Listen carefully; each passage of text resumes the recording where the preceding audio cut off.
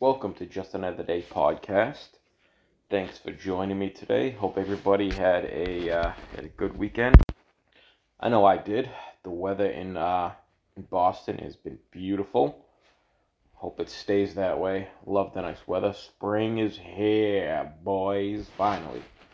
All right. So what do we got going on? I really haven't been paying attention to the news a lot. It's been so negative lately. I don't know. I kind of want to maybe switch it up a little bit on this podcast. Politics really it can stress you out. So I, but on politics, Title 42. I know I talked about it like maybe a week or two ago. It is ending May 11th. I think on my last episode I talked about it. I might have said May 9th, but it's ending May 11th. So there's going to be a massive surge at the border. That's just that's they're already like camped out. There's people coming. They're trying to extend it for another 2 years, but excuse me, you would need bipartisan support. There are a few senators, I think. I think Kristen Sinema and Tom Tillis. I think the senators. I think I always get the House in the Senate mixed up sometimes, but there are a few Democrats that want to try to extend it with the Republicans. Will it happen? I don't know. I don't know if it'll pass the Senate.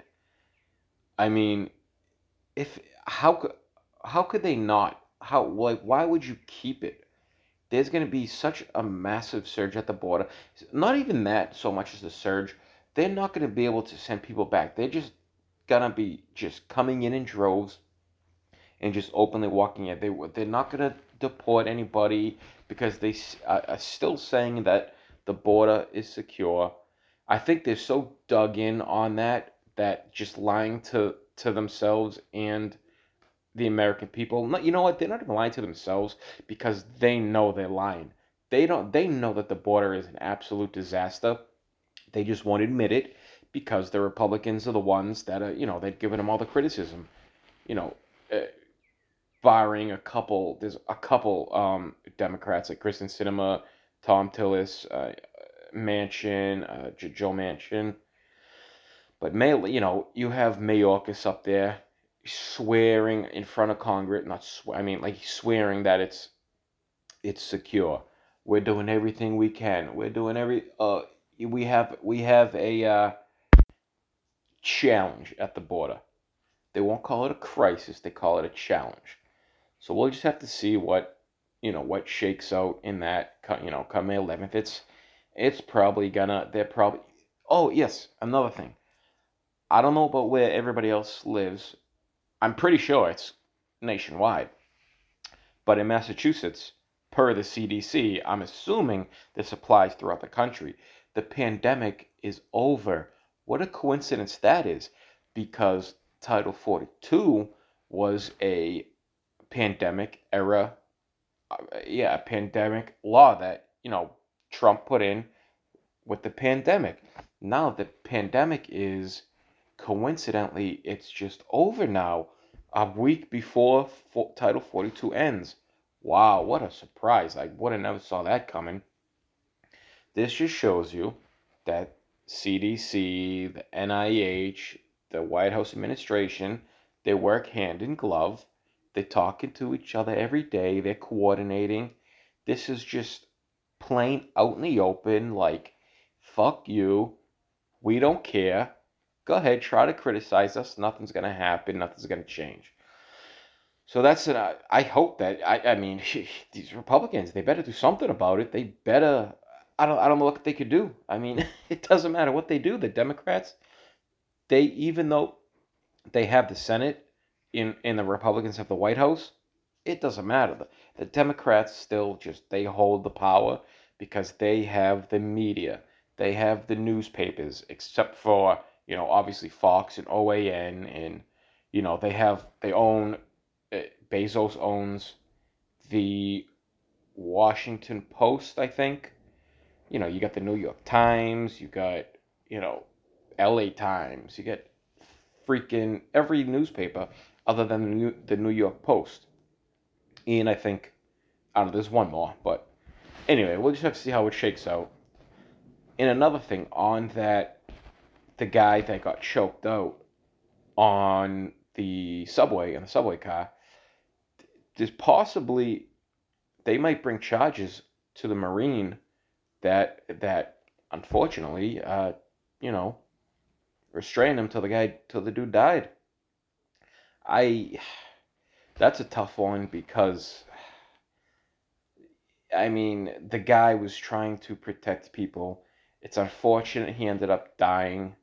I think it was just a bad hold. The guy wasn't malicious in it. He wasn't trying to kill him, but you have the freaking governor of New York, Kathy Hochul, and all these fucking idiots just calling for this guy instead of trying to calm the country down. There's been massive protests. There was protests on the train tracks. People were actually where the guy died, I'm assuming, on the train track so the train couldn't come through. Like, come on, people. Like, get a fucking grip. This country is imploding, and the people that are in power, they're the ones that are stoking the flames. I mean, if this guy, I would be surprised if they don't bring up charges on this dude.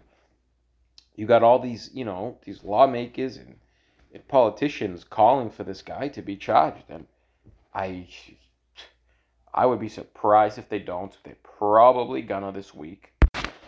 And it sucks for everybody. It sucks for the guy that died, obviously, and the guy that was just trying to help people or protect people from this guy that was coming in, yelling, erratic, whatever. Um, they're just, the only pictures they have of him, that one video of him dancing like Michael Jackson. There's been a ton of people that have been like on Reddit and Twitter, like, dude, this dude was cool. He was cool. At first, he would just dance like MJ, and he was an MJ, Michael Jackson impersonator. And then he started getting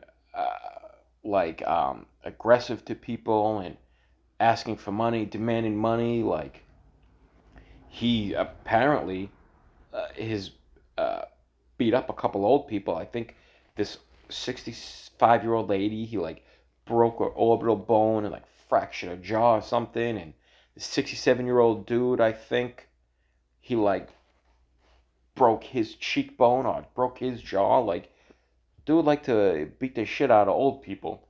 And then, oh, he tried to kidnap a 7-year-old girl. I mean, come on, this is like George Floyd. These people have a ton of arrests. They have a ton of bad what am I trying to say? Like bad charges under their belt. These aren't like little misdemeanors. Dude tried to kidnap a little girl, beat the shit out of old people. George Floyd, home invasion on a pregnant lady, held a gun to her belly.